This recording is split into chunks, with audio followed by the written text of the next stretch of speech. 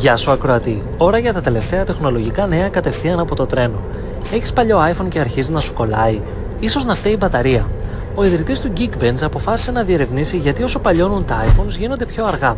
Αν και ο καθένας μας τα πίστευε ότι είναι λόγω χαρακτηριστικών, με έκπληξή του ανακάλυψε ότι μετά από κάθε update, εάν η μπαταρία έχει πολλούς κύκλους φόρτισης, η Apple χρόνιζε τους επεξεργαστές σε χαμηλότερη ταχύτητα για να μην σβήνουν οι συσκευές, όπως τότε με το φιάσκο του iPhone 6s.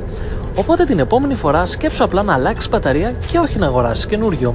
Ιδίως τώρα που μετά το iPhone X η μέση τιμή ενός iPhone έχει ανέβει στα $740 από τα 619 που ήταν πριν. Ας αφήσουμε όμως την Apple και ας πάμε στη δικιά μας Wind, η οποία άντλησε 106 εκατομμύρια ευρώ εκδίδοντας επιπλέον ομολογίες. Τα νέα χρήματα θα διατεθούν σε υποδομές νέας γενιάς αλλά και λογικά στην αγορά της ΣΥΤΑ.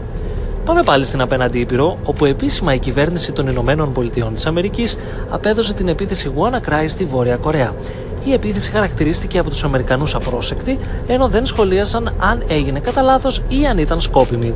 Σύμφωνα με το Λευκό Οίκο, η κυβέρνηση του Τραμπ θα συνεχίσει να χρησιμοποιεί τη στρατηγική υψηλής πίεσης για να περιορίσει τη δυνατότητα της Βόρειας Κορέας να εξαπολύει οποιαδήποτε είδους επιθέσεις. Αυτά ήταν για σήμερα, τα λέμε πάλι αύριο.